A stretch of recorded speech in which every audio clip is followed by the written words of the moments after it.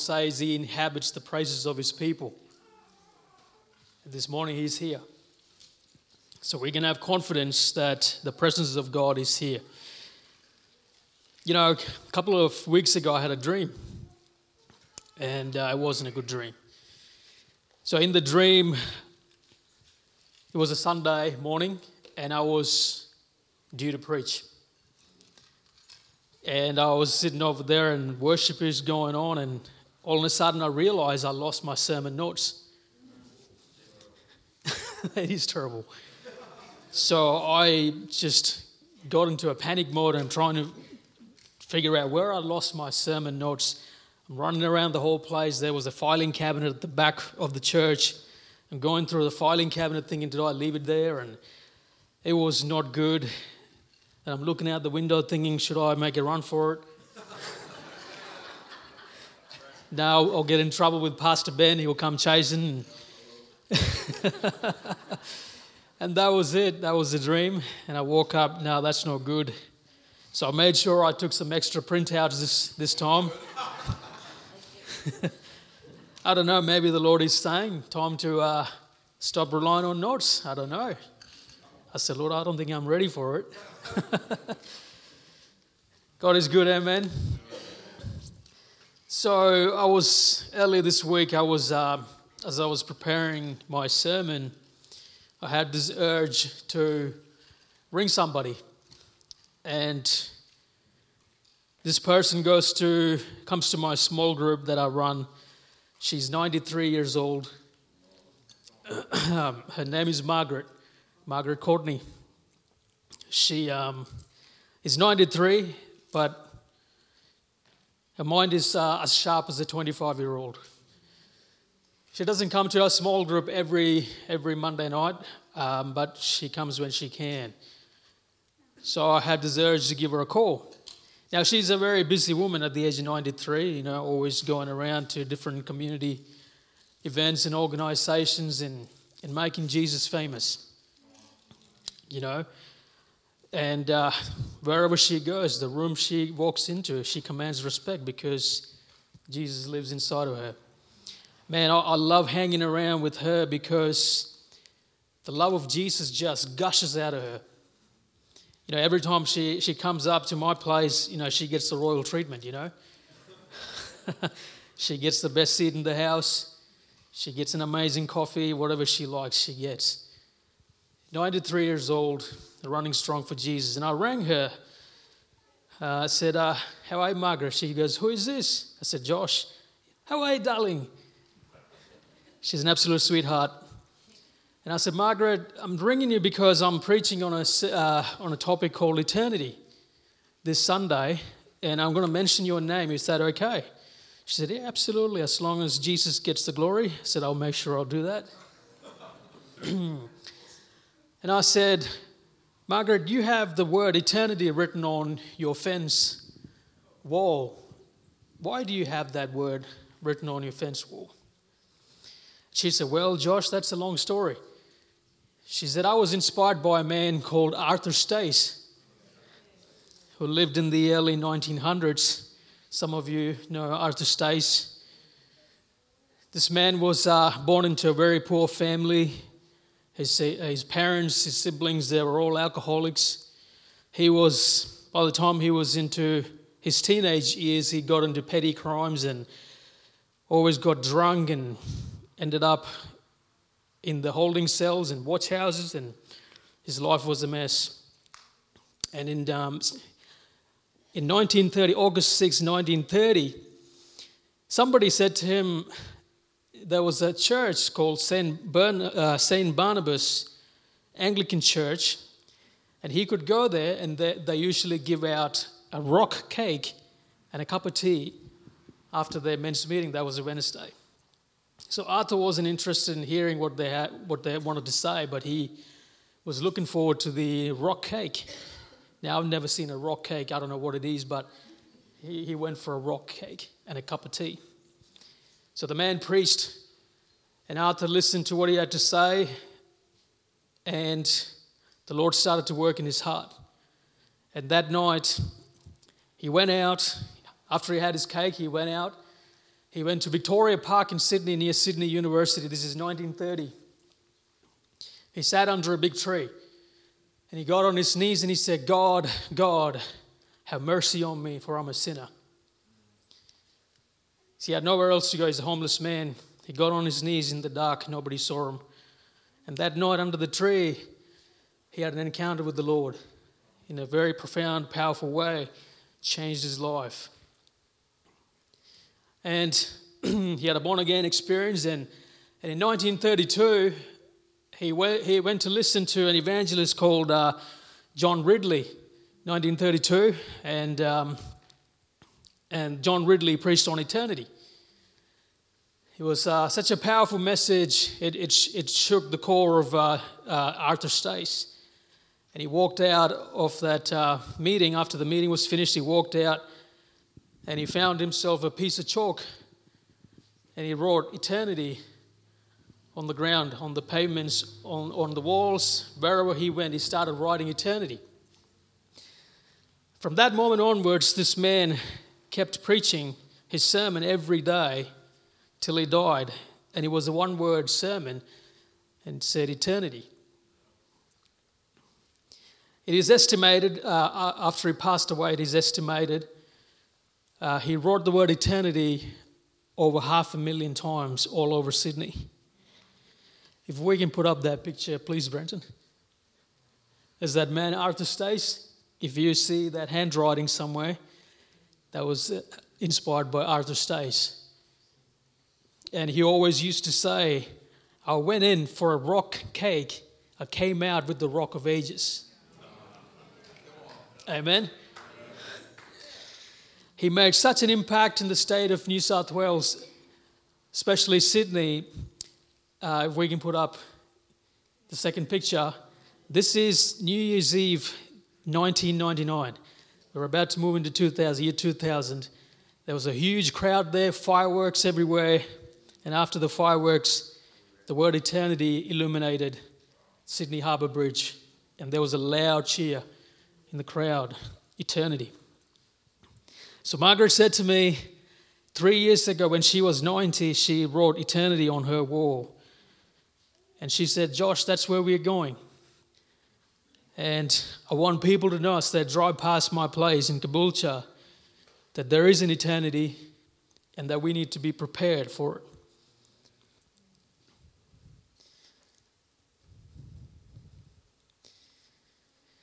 So back in 2021, myself and a few of my Christian brothers decided to go camping at Fraser Island. So I'm not a big camping person, but I do enjoy.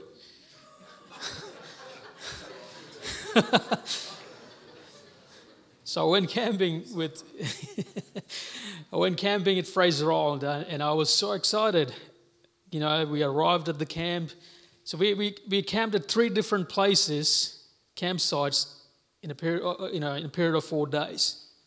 So we had to move fairly constantly, seeing this magnificent island, just stunning beaches, everything, beautiful. But the first day we arrived, we unloaded all the camping gear and set up the camp, just exciting, put some music in the background, cooked a lovely dinner, had steak, and man, there was just stunning views of the beach. And this is good, life is good. And second day, we got up in the morning, packed up all the gear and 4-wheel drive is loaded and ready to go. We do some sightseeing, fishing, 4-wheel driving. And by 4 o'clock, we arrived at the new campsite. Same thing, unpacked, all the gear, tent is up. And I'm a little bit tired, starting to get tired. Not as excited as the first day. By day 3, I'm starting to smell. No showers so far, except for one time we went swimming in the freshwater creek. And my hands smell like fish guts from all the fishing. I'm getting destroyed by marsh flies and mosquitoes. And then you baptize yourself in the insect repellent and and the tent starting to smell. It's not good. And the esky is just looking messy, and I'm tired, my back's playing up. And by day 4, I started to fondly think about and appreciate my home. I started thinking about the warm showers at home, the lovely home-cooked meals. I started to think about my nice, comfy mattress. No longer getting stalked by dingoes. No smell of fishes. And no bites from marsh flies or mosquitoes. So my 4 days of camping in the woods prepared me to appreciate home.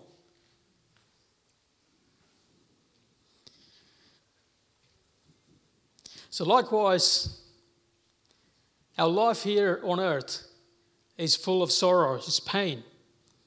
The world is broken. And because of that, humanity groans for redemption. Deep down in our hearts, we long for a place that is forever. We long for a perfect world. We long for a perfect, when a young couple gets married, they have these dreams that, man, my marriage is going to be perfect. But, a few days into the marriage, they realize it's nothing but perfect. We long for a perfect job. We long for perfect kids, perfect neighbors, you name it. But the sad reality is that perfection doesn't exist. And deep inside, the Bible says God has put eternity in every human heart. So deep down inside of every human heart, we long for a place that is forever, that's free of pain, free of sorrow. C.S. Lewis said, if I find in myself desires which nothing in this world can satisfy, the only logical explanation is that I was made for another world. See, what the enemy does is he will make this world bigger. And he will entertain you with things that have no eternal value. And so your eternal vision is completely clouded, and you keep doing whatever you want. See, I keep hearing this phrase from especially young people these days, you do you. I'm thinking, what? You do you. The world tells you, do whatever you please. Do whatever you like. You only live once, so knock yourself out.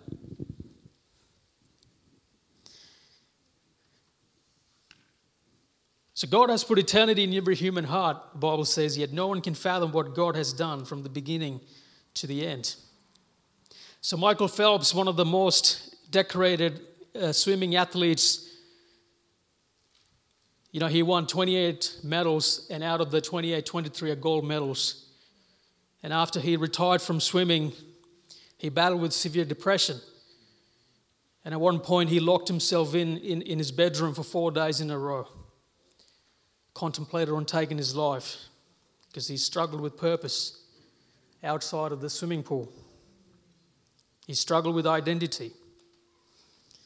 And he came across Rick Warren's book, The Purpose-Driven Life, which helped him have hope, saved him from suicide.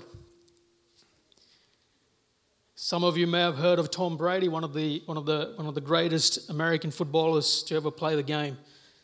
They say he's got no more room on his fingers to put the premiership rings, the Super Bowl rings. One of the greatest footballers to ever play the game. But he said there has to be more to life than this, but I don't know what it is. So what does it mean to live with an eternal perspective? 2 Corinthians chapter 4 verse 18 says, so we fix our eyes not on what is seen, but on what is unseen. Since what is seen is temporary, but what is unseen is eternal. So living with an eternal perspective is having our eyes fixed on the unseen. And it is not natural for us to fix our eyes on the unseen. So God's given us the Holy Spirit to help us and guide us, direct our vision on the unseen.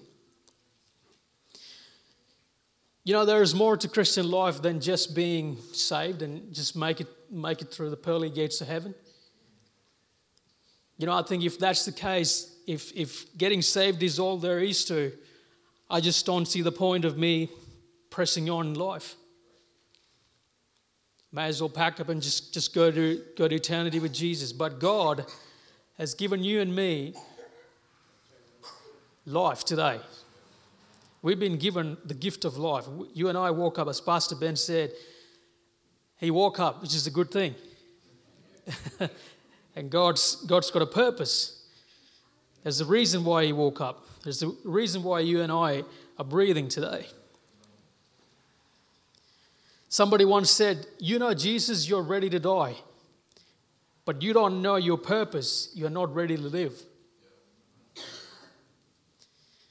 So God, what is your purpose for my life? It's a question that we all like to ask.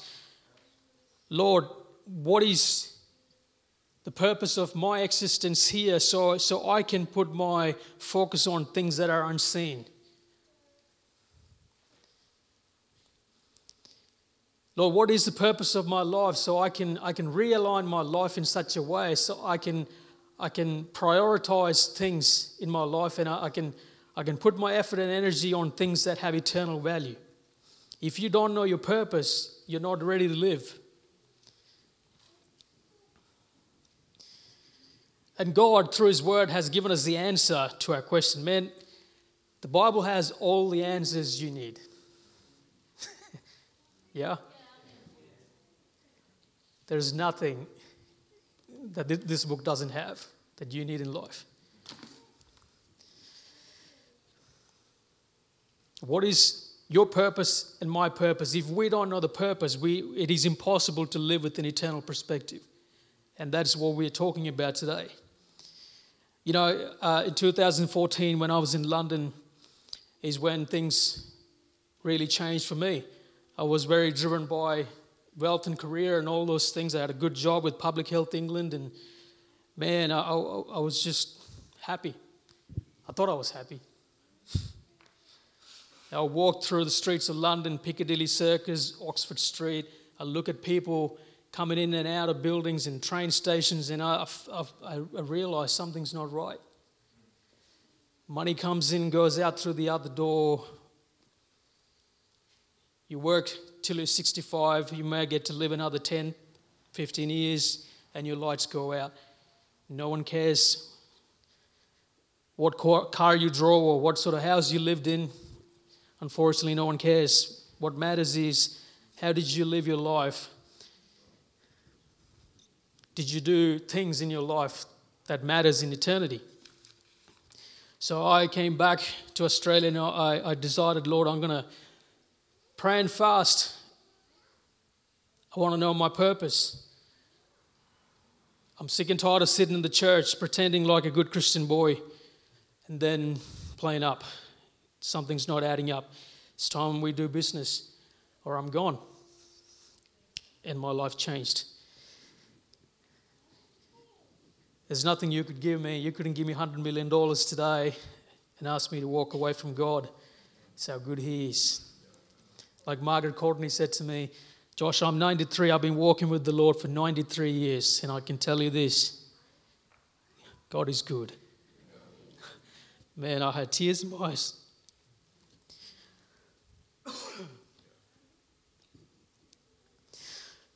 So God has given us the answer in the Bible about our purpose. Psalm 67 verse 1 to 2. It says, may God be gracious to us and bless us and make His face shine on us so that your ways may be known on earth, your salvation among all nations.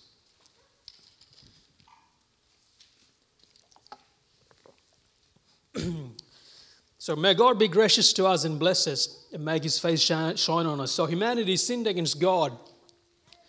And wages of sin is death, as the Bible says. And sin separated us from God.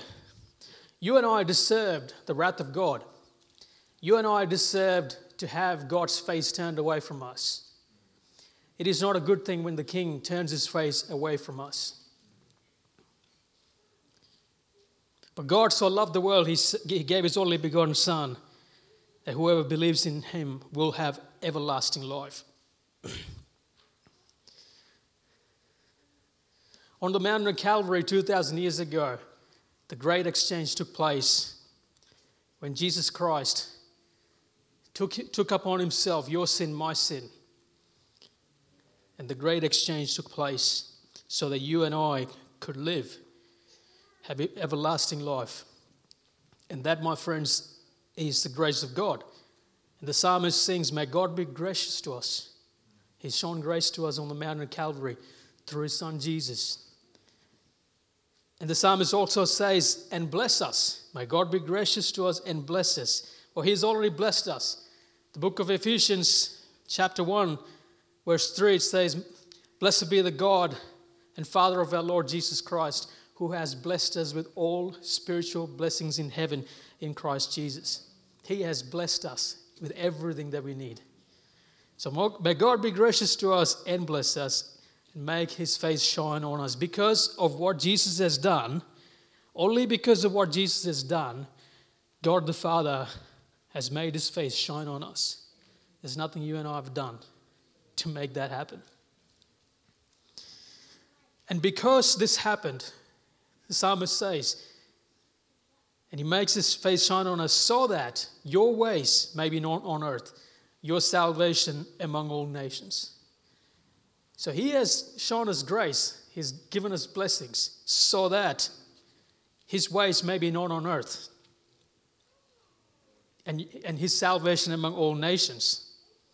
So in other words, He's shown us grace, He's blessed us so that through our lives, His ways may be known on earth and His salvation among all nations.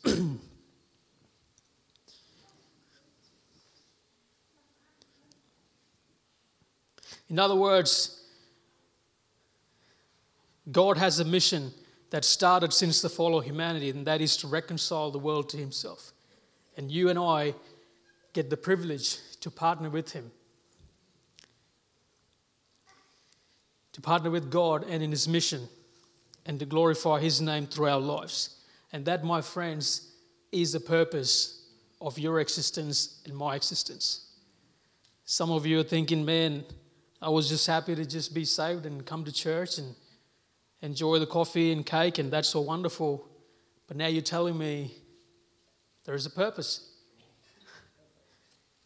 Sorry to break it to you, there is more to Christian life than just that. Thomas Watson said, if we love God, we shall spread abroad His excellences, that so we may raise His fame and esteem, and may induce others to fall in love with Him. Love cannot be silent. We shall be as so many trumpets sounding forth the freeness of God's grace, the transcendency of His love, and the glory of His kingdom. Love is like fire. Where it burns in the heart, it will break forth at the lips.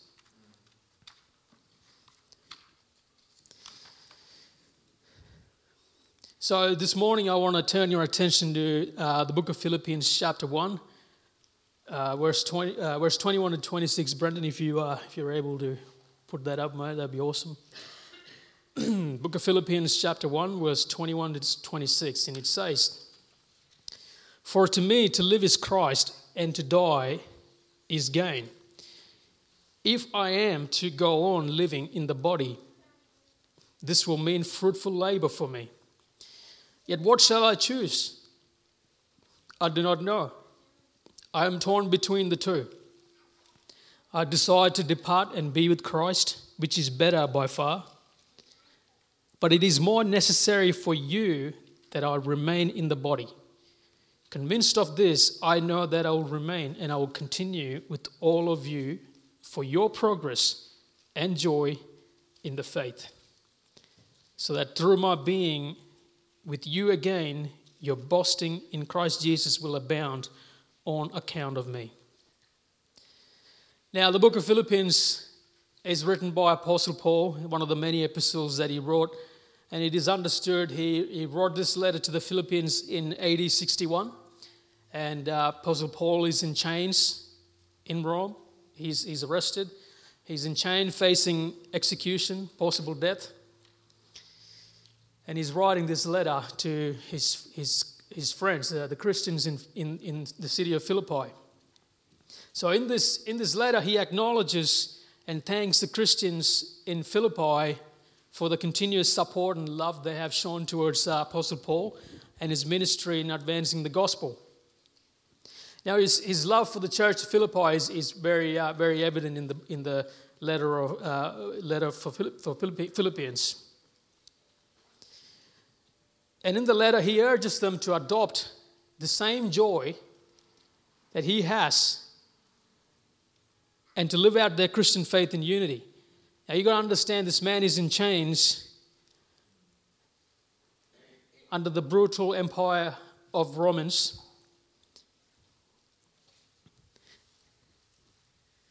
And he says to the Philippians to have the same joy as he has. He reminds them the joy of the Lord is independent of the outward circumstances. It is independent of the adversities that you go through, sufferings, persecutions, you name it. He says, count it all joy. So here we have a man who was once a religious leader. He used to persecute Christians and drag men and women out of their homes and persecute them, put them in jail for their faith in Jesus. And then he has an encounter with Jesus Christ on the road to Damascus, and he gets knocked off his horse. And now Saul, the chief of sinners, becomes Paul, the bondservant of Jesus Christ. And this man makes a radical statement here. He says in Philippians chapter 1, verse 21, "For to me to live is Christ, and to die is gain. Yet what shall I choose? I do not know. I am torn between the two. I desire to depart and be with Christ." Paul is saying, I am torn between the two, whether to depart and be with Christ, which he says is way better, is far better. I'm torn. Or do I stay here and serving Jesus? He wanted to depart and be with Christ, but he's saying for the sake of gospel, for the sake of the friends in Philippi and others who are yet to receive the gospel, I choose to press on, he says. He says it is more necessary for you. It is more necessary for you. Man, talk about self-sacrifice. Paul isn't saying, if the Lord allows me to live on, I'll just retire and buy a waterfront house, just go fishing every day, live out the rest of my life, maybe buy a caravan. No, he's saying, for the sake of the church in Philippi, for the sake of the gospel, for the sake of those who are yet to receive the gospel, I choose to press on. And he says, it is more necessary for you that I remain in the body. In other words, he's saying, if there is one reason I want to live on, is to help advance the gospel. I just don't see another reason. I'd rather go and be with the Lord. To live is Christ. And what does it look like in real life? What does it look like in real life? To live is Christ. And we are given the answer to that question once again in the Bible. In verse 22 says, if I am to go on living in the body, this will mean fruitful labor. Fruitful labor.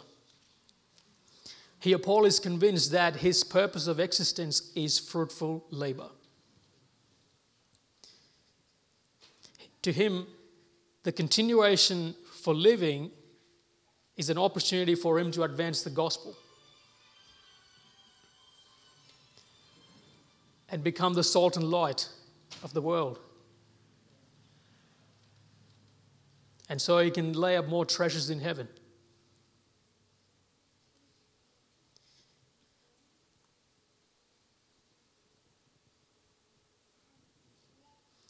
We as Christians are here on earth for fruitful labor.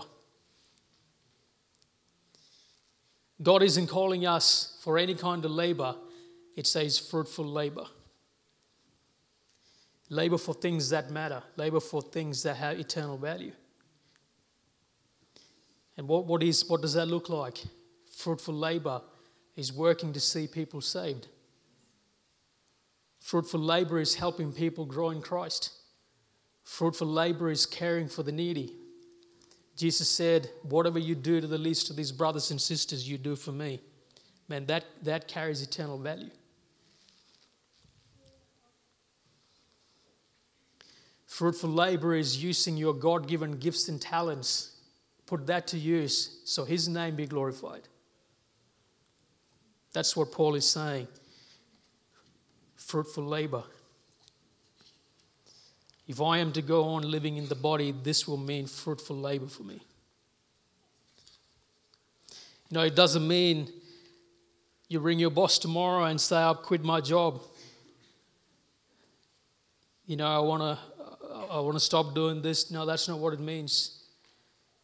What it means is there's never a time in your life, doesn't matter what it looks like, we're always in fruitful labor for the Lord. We never stop serving the Lord, no matter what it looks like. 1 Corinthians chapter 3, verse 10 to 15, it says, by the grace God has given me, I laid a foundation as a wise builder, and someone else is building on it. But each one should build with care, for no one can lay any foundation other than the one already laid, which is Jesus Christ. If anyone builds on his foundation using gold, silver, costly stones, wood, hay, or straw, their work will be shown for what it is, because the day will bring it to light. It will be revealed with fire, and the fire will test the quality of each person's work. If what has been built survives, the builder will receive a reward. If it is burned up, the builder will suffer loss, but yet will be saved, even though only as one escaping through the flames. And my question for you this morning is, are you living your life with an eternal perspective? What does fruitful labor looks like in your life? Are you content with just being saved and just coming to church? And that's wonderful. It's great to see everyone. But you are breathing today because there is a bigger purpose. One day we will stand before the Most High God. We will have to settle the accounts. And you say to Him, Lord, here is my property portfolio. Look what I've done. I worked hard. Look at the car I drove.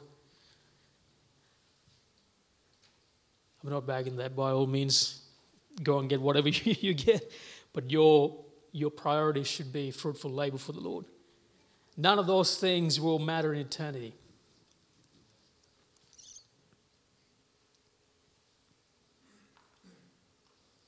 If I can, could you please put that picture up?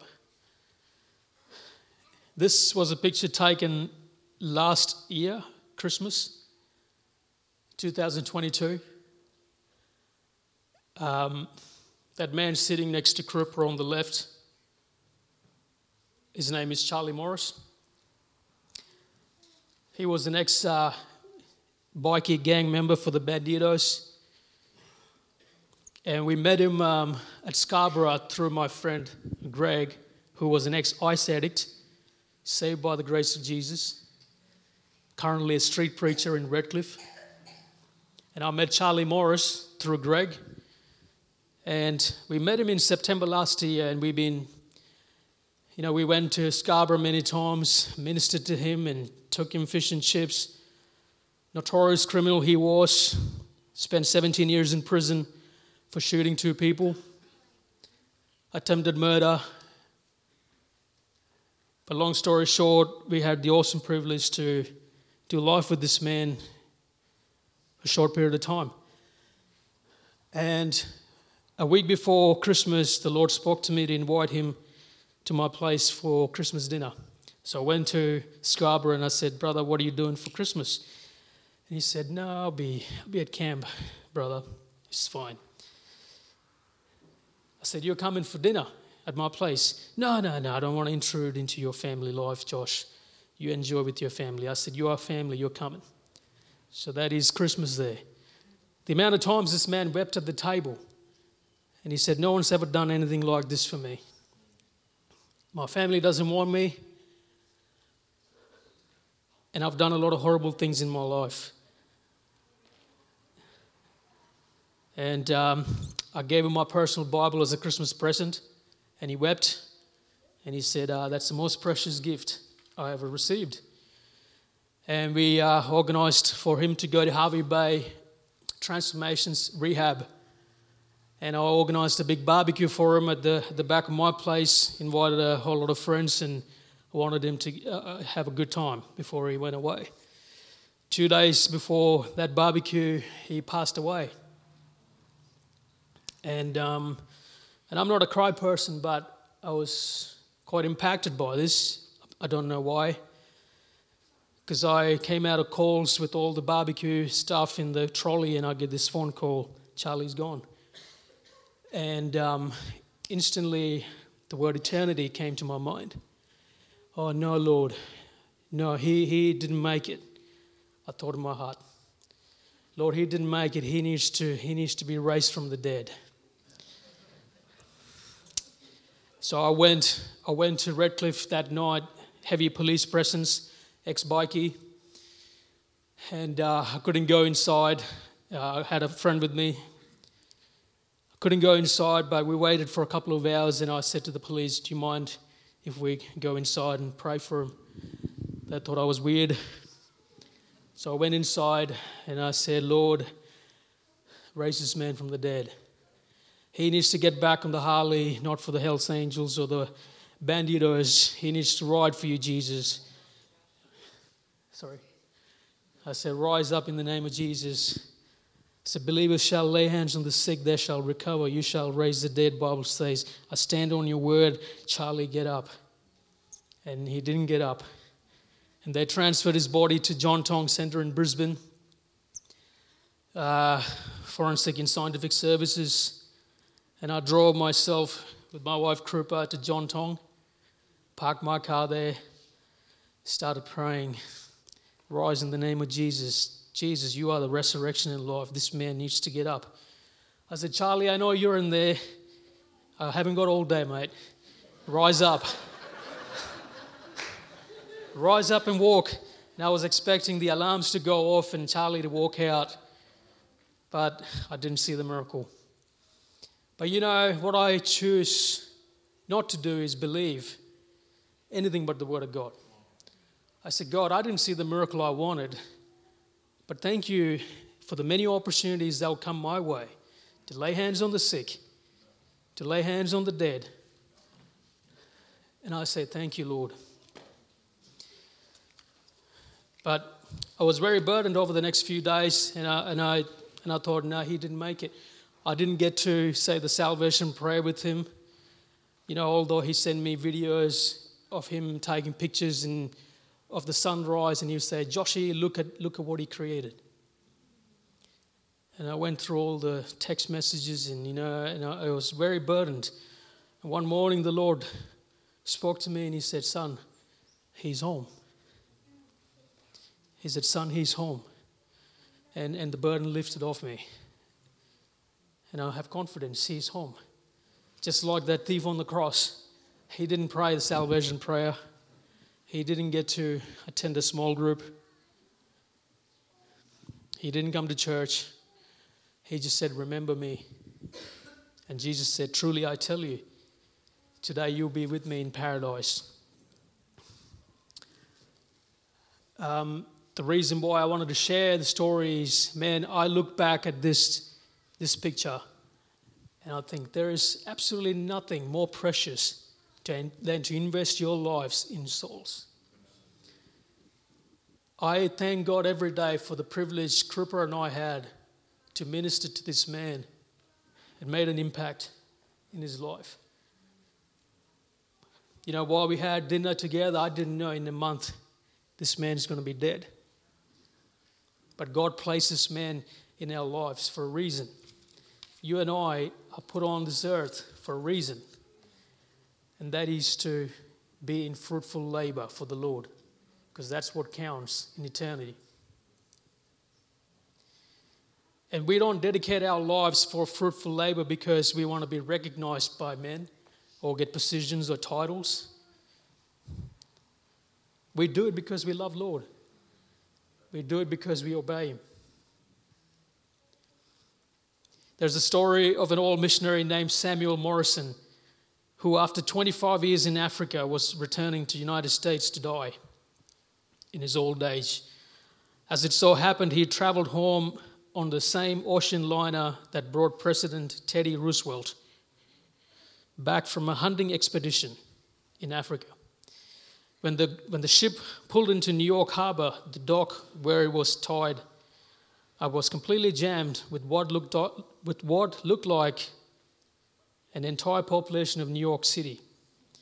Bands were playing, banners were waving, choirs of children were singing, multicolored balloons were floating in the air, flash bulbs were popping, news, media, everything was there. Mr. Roosevelt stepped down to a thunderous cheer and applause showered with confetti and ticker tape. If the crowd had not been restrained by ropes and police, he would have been mobbed. At the same time, Samuel Morrison quietly walked off the boat. No one was there to greet him. He slipped along through the crowd. Because of the crush of people there to welcome the president, he couldn't even find a cab. Inside his heart, he began to complain. Lord, the president has been in Africa for 3 weeks, killing animals, and the whole world turns out to welcome him home. I've given 25 years of my life in Africa serving you, and not one has greeted me and even knows I'm here. In the quietness of his heart, a gentle, loving voice whispered, "But my dear child, you are not home yet." How good is that? Amen? If I could please invite the band to come up. This morning I want to ask you the question, are you living your life with an eternal perspective? What does fruitful labor look like for you in your life?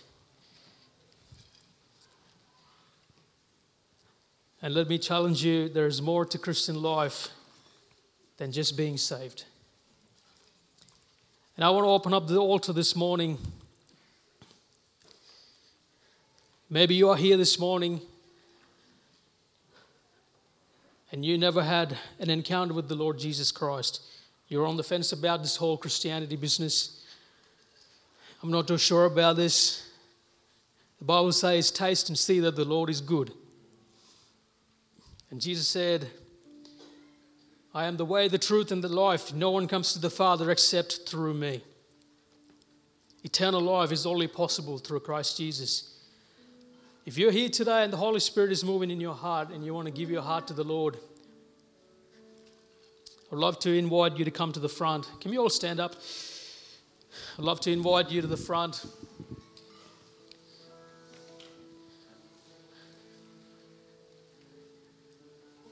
For those who want to receive Jesus Christ, today is the day. Tomorrow is not guaranteed for anybody. Charlie Morris, the notorious bikie, was only 42. It shocked me when he passed away. The first thing that came to my mind when I heard the news was eternity. today you are alive. God's given you the gift of life. So I urge you, my brothers and sisters, give your heart to the Lord. And maybe you are here this morning and you want to dedicate your life to fruitful labor for the Lord. And you may not know what it looks like in your world, but we got the Holy Spirit to help us and guide us, to give us the wisdom how to move forward. And maybe that is you. You want to commit your life for the work of the Lord. It doesn't mean quit your job.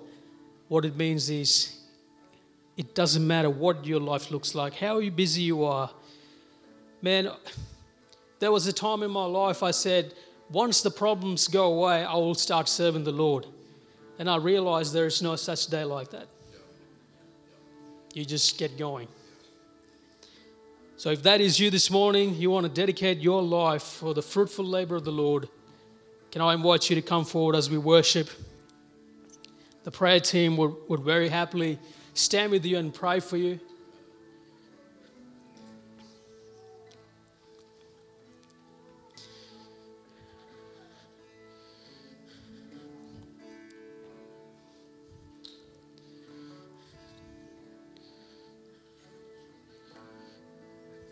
Margaret Courtney said to me, I'm 93 years old. She still drives to Sydney once a year at the age of 93. She keeps herself fit for the service of the Lord. She said, there is no retirement for me, Josh. I will continue to serve the Lord until the lights go out. Man, to say that I'm inspired by this woman is an understatement. To say that I'm inspired by Apostle Paul is an understatement. So if that is you this morning, I would invite you to come to the front. Would love to stand with you and pray for you. And thank you. God bless you. Amen.